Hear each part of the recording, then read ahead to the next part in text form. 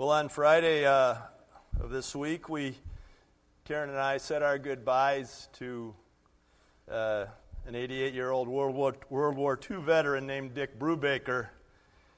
Dick was married to Karen's mom. It's kind of a wonderful story, actually. The Brubaker family and Karen's family, they all grew up together. Karen's dad and Dick Brubaker were best friends for many years, worked together at Dow Chemical. They hunted and fished together. And then in 2000, Karen's dad passed away, some of you may recall.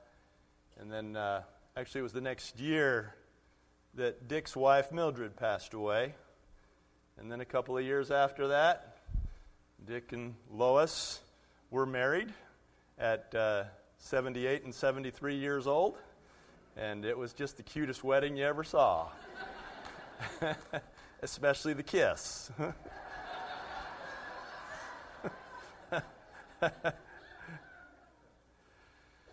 But for the past 10 years they were married, and for the past 10 years I've sat and listened to many, many, many war stories. Dick Brubaker saw a lot of action in World War II. He fired his weapon many, many times. The war actually ended for him in January of 1945 when, after one too many nights in a snowy foxhole, he was taken off to England because his feet were hopelessly frostbitten. Then he came home and worked for 40 years with Karen's dad at Dow Chemical. It's a little company up in Midland, Michigan. Maybe you've heard of it. They make Bear aspirin and scrubbing bubbles. But I've heard those stories from Dick so many times. They were always fascinating. It was like a live taping of a band of brothers, just listening to him. And every time he'd tell them, because many of them I heard more than once, there was something new that was revealed. And in the last couple of years of his life, I started to see something I had never seen before, and that was the tender side of his stories. Because there would be times that he would actually tear up as he talked about losing some of his band of brothers in action. And he would also actually tear up at times thinking about the enemy. And he would say those boys were just doing what they were told to do. And it was an amazing thing to watch, this evolution of his thought in the later years of his life. And I'll never forget one thing he said to me just a few months ago. He said, when we went out there, we really didn't know much of anything about the Jews being exterminated by Hitler. They didn't really know about that. He said he'd look over across the way at those German boys who were firing back at him, and he said sometimes we didn't always know why we were fighting that war. It would be tough to stay in the battle, wouldn't it, if you lost track of exactly what you were fighting for. Well, the Bible says that we're engaged in a season of conflict with the enemy of Jesus Christ, the devil. This is a real battle. This is not an imaginary battle. This is not a battle of the mind. This is not a battle for cultural values. This is a real battle with real weapons and with real casualties. And so last week I started a series called Taking Babylon. And as a concept, the idea behind the series that I feel motivated to bring is that Babylon is a symbol in the Bible of the seat of the enemy, the seat of Satan himself. And in order to be victorious over an enemy, you have to go all the way to Babylon. You have to go all the way, and you have to conquer the seat. You have to conquer the headquarters. You have to go all the way. And over these last few months here at the Vineyard, we've been enjoying a season of power and blessing. And we've seen things that have been amazing work of the Lord. And while we haven't won all the battles, we've been seeing significant victory in the lives of people. And I know, as I said last week, that maybe some of us are ready to let up on that a little bit and go back to some gentler things. Can't we just talk about the love of God for a few months, or how incredible it is to be His sons and daughters, all of which is true. But the answer is no. The answer is no. And as much as that would be easier, it would be wrong. Because we're going all the way to Babylon. We're going to press into Babylon. And so as a series, what I started to do last week and will continue to do for a total of 8 weeks is to try to give you a sequential explanation from the Bible about what this battle is, how to be equipped to fight it effectively, and also want to give time in each of our gatherings to invite the Holy Spirit to come and do whatever fighting He has in mind on our behalf, whatever rescuing has to happen. And so today I'd like to take just a few minutes to remind you what we're fighting for. Because it's hard to stay in the battle if you don't know what you're fighting for, right? And I'd like to take a few minutes just to share with you what's at stake in this battle. And what's at stake, what we stand to lose if we don't fight. So for our passage today, I'd like for you to look at Ephesians chapter 6, verses 10 through 13. If you have a Bible, you can go ahead and turn there.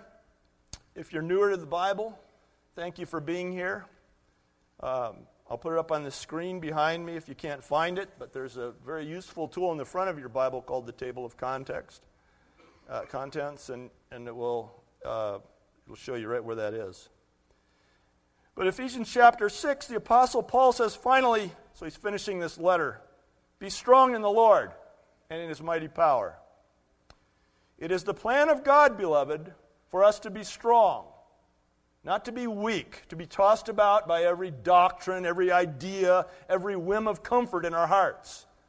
But it is the plan of God for us as believers to be strong and to stand.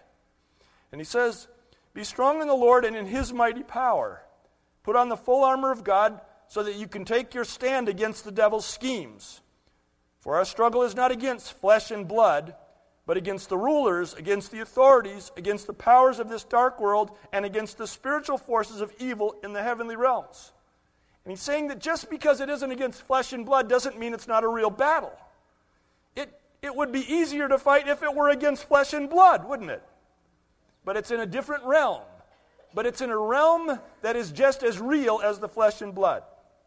And he says, therefore, put on the full armor of God, so that when the day of evil comes, not if the day of evil comes, but when the day of evil comes, you may be able to stand your ground. And after you have done everything to stand. Well, we'll get to other dimensions of this passage, including what it means to effectively wear this armor, how to do that later on in the series. The portion of the passage that I'd like for us to consider today is where it says that if we fight this fight in the power of the Holy Spirit, we will be able to stand our ground. I think it's important for us to just ask the question, well, what is our ground? What are we fighting for? Who wins if we fight and win? Who loses if we don't fight and lose? What's really at stake here, I guess, is the question I'd like for you to think about. And I'd like to start with the most obvious. The eternal souls of billions of men and women. Listen, at its core, at the core of this battle in which we are engaged, is the battle to rescue those who are perishing without Jesus Christ as Savior and Lord of their life. That's what's at the base of the battle. That's what's at the center of the ground that we're fighting for, are the eternal lives of billions of men and women. Because the Bible is very clear. The Bible says that this isn't all there is. The Bible says that after we die, we will face one of two certain realities: heaven or hell. This is what the Bible says. I mean, we're going with the Bible here, right? We're trying not to make stuff up as we go along. What does the Bible say? The Bible says that after our bodies are finished, after our time on earth is complete, we will face one of two certain realities, heaven or hell. And that a relationship with Jesus Christ as Savior and Lord of our lives is absolutely the only thing that will make the difference between the one or the other. That knowing Christ as Savior, regardless of anything else about our lives, will usher us into heaven. Missing Christ as Savior will guarantee a certainty of hell. This is what the Bible says. Jesus said, I am the way, the truth, and the life, and no one comes to the Father except through me. Paul said there is one mediator between man and God, and that's the man Jesus Christ. There's only one.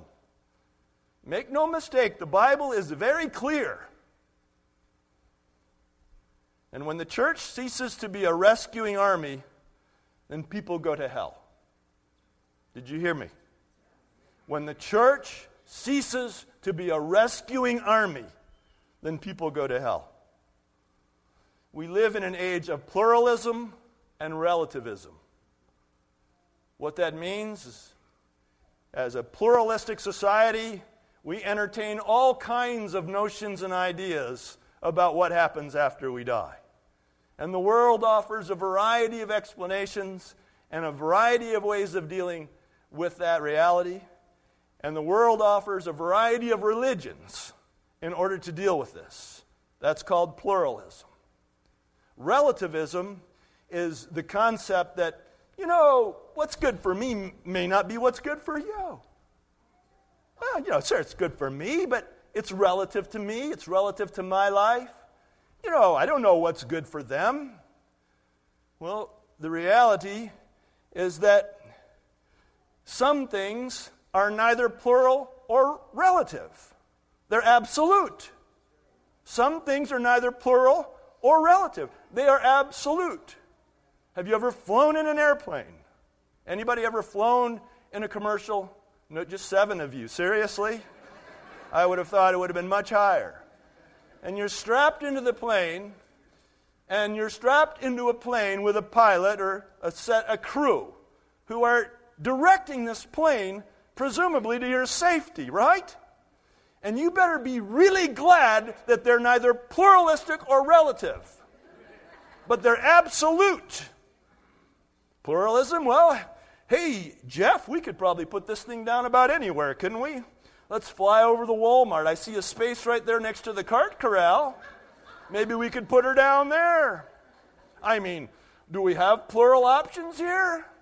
I know a lot of pilots like to use the big, long runway thing. But, I'm not that kind of pilot today. I'm feeling like I'd like to park closer to Walmart. Aren't you glad that pilots are not that way? They're very absolute. It's got to go right there, right then, at that moment in that way. There's not a lot of room for argument here. Because not everything is plural or relative. The church in America has in so many respects given away its evangelistic fire to pluralism and relativism. And you know what? The church in America is not growing. It's just moving. You say, what about this church and that church? They're like 7,000, they're 9,000. What about that church in Texas with 40,000 people? C. Peter Wagner used to say, he said, the church is no longer a fisher of men, but a keeper of the aquarium. It's just moving the fish around. The church has backed out of its fight for souls of the lost and exchanged it for a brilliant marketing plan to attract an increasing share of the market of already Christian people. The Bible says in Luke 19:10, Jesus said the Son of Man came to seek and save that which was lost. He did not say, for the Son of Man came to captivate and keep entertained those who are found. At the essential core of the battle we are called to fight is the rescue of lost souls through the redemptive work of Jesus Christ.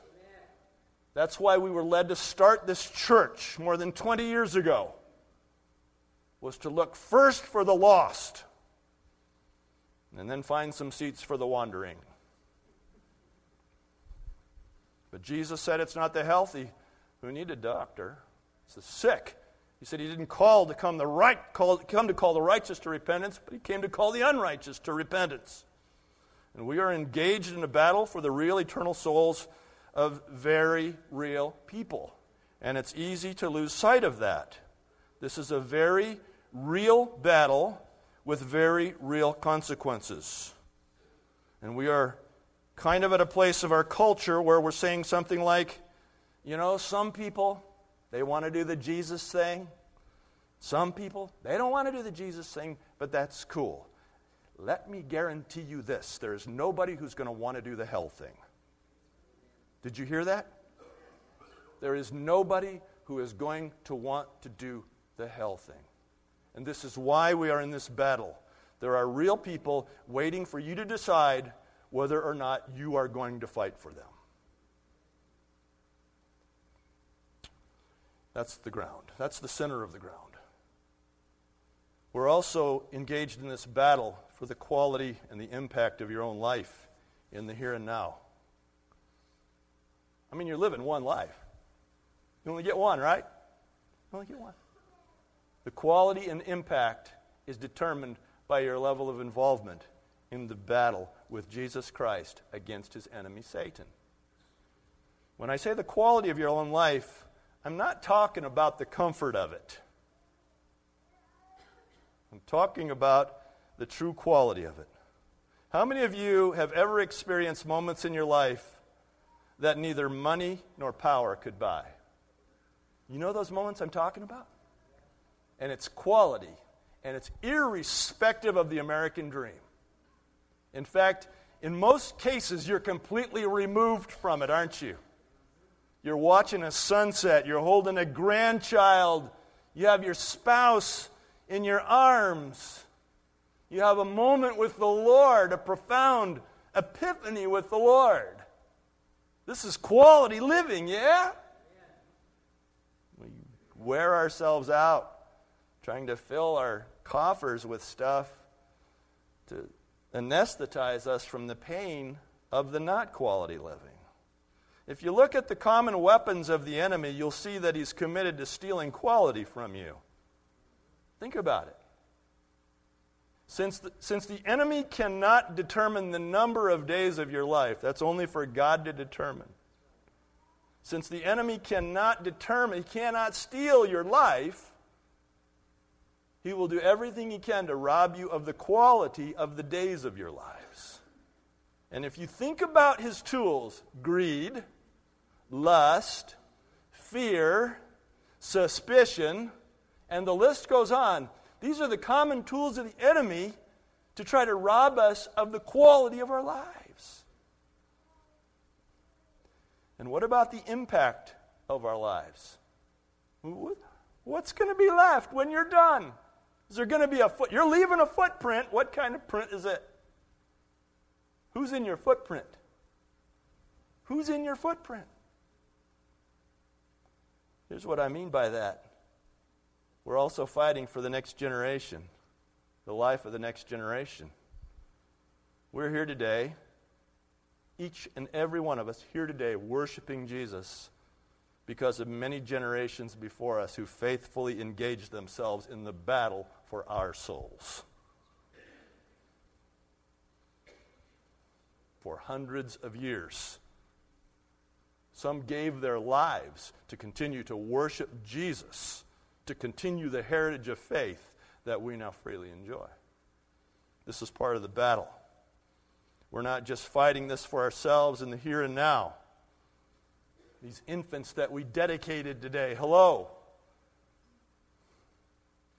I want you to think about the general degradation of morality that so many of us have seen in our own lifetimes.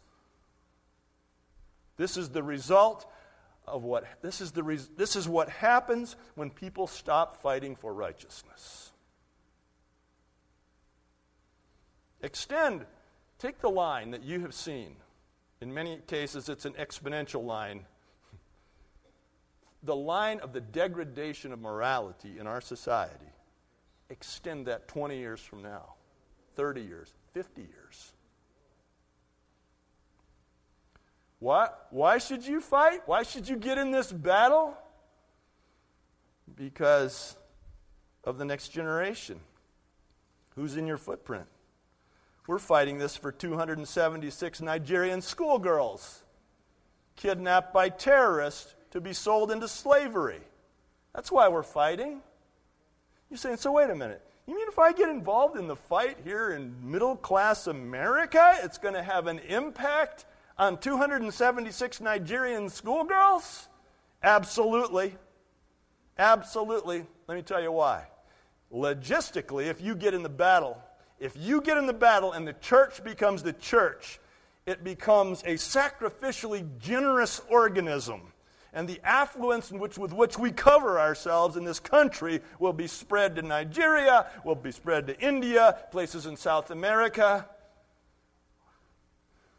That's just logistically. But at a much deeper level,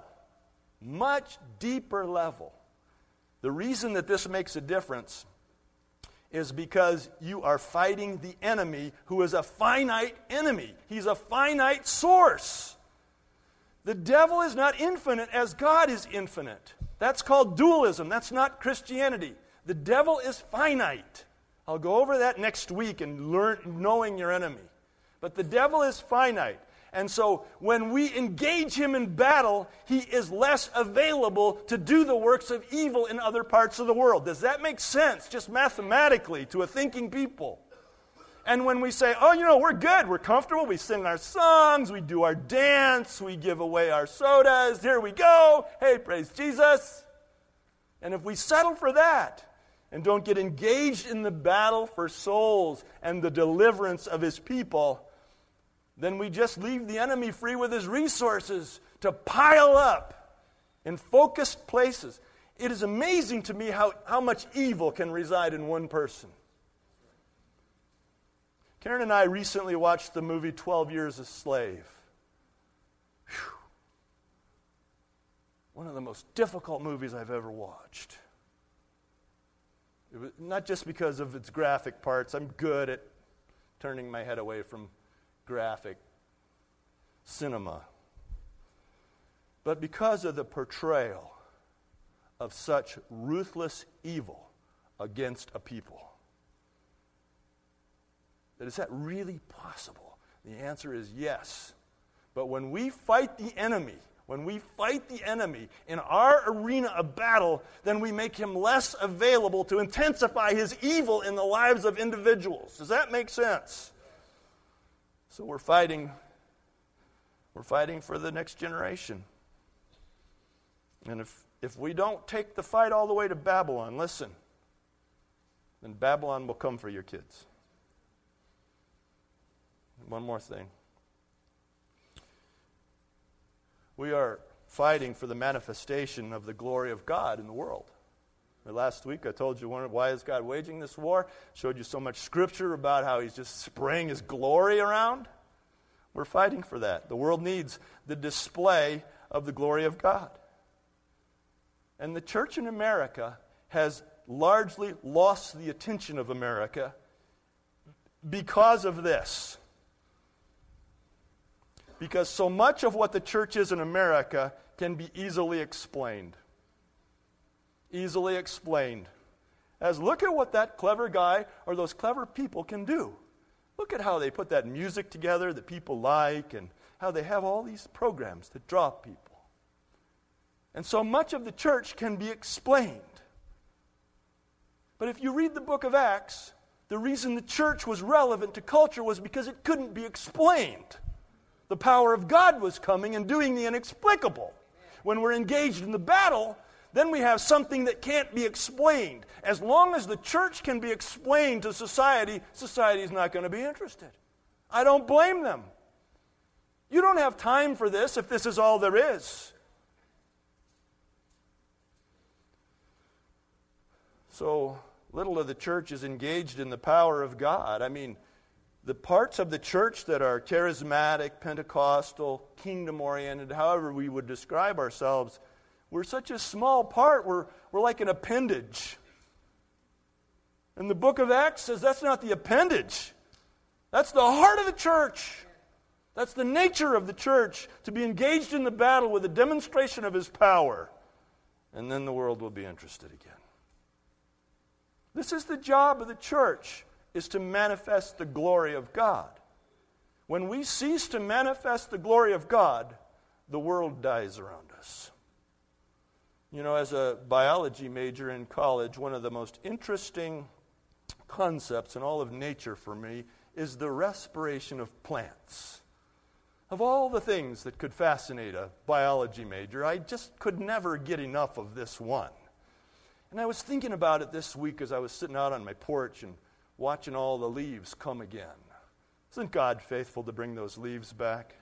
And what are those leaves doing? Well, those leaves are sucking in our carbon dioxide. We're generating carbon dioxide at a pretty massive rate right now. This room is being filled with carbon dioxide. Don't exhale one more time. Every time you breathe in oxygen, you grab a bunch of junk off your blood and you throw carbon dioxide back into the air. Well, anybody with claustrophobia, you're having a real...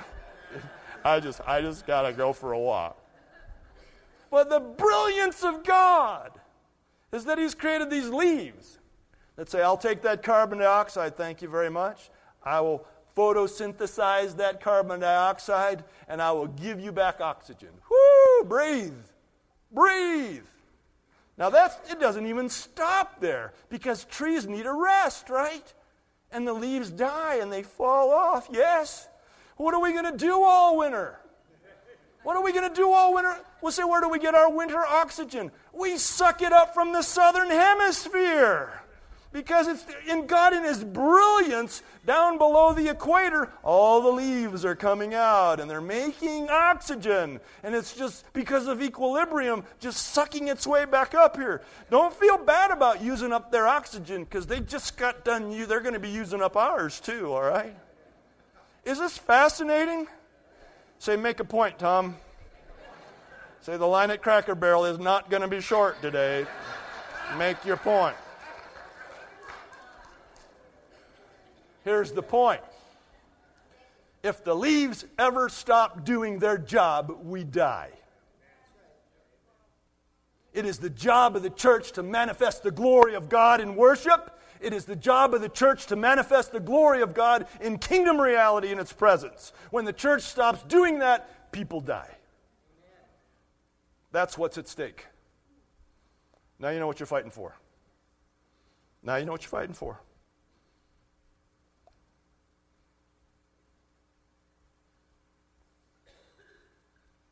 I was on the wall this morning, and it was so cool.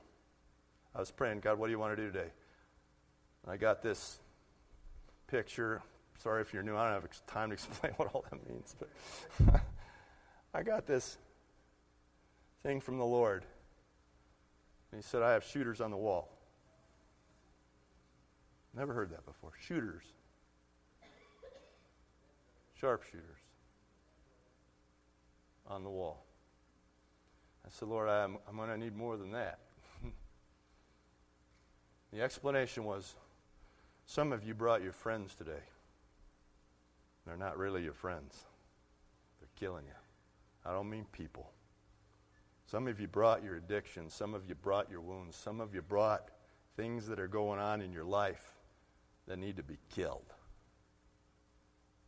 You came to church with your friends. Thank you. God has sharpshooters on the wall today to take them out.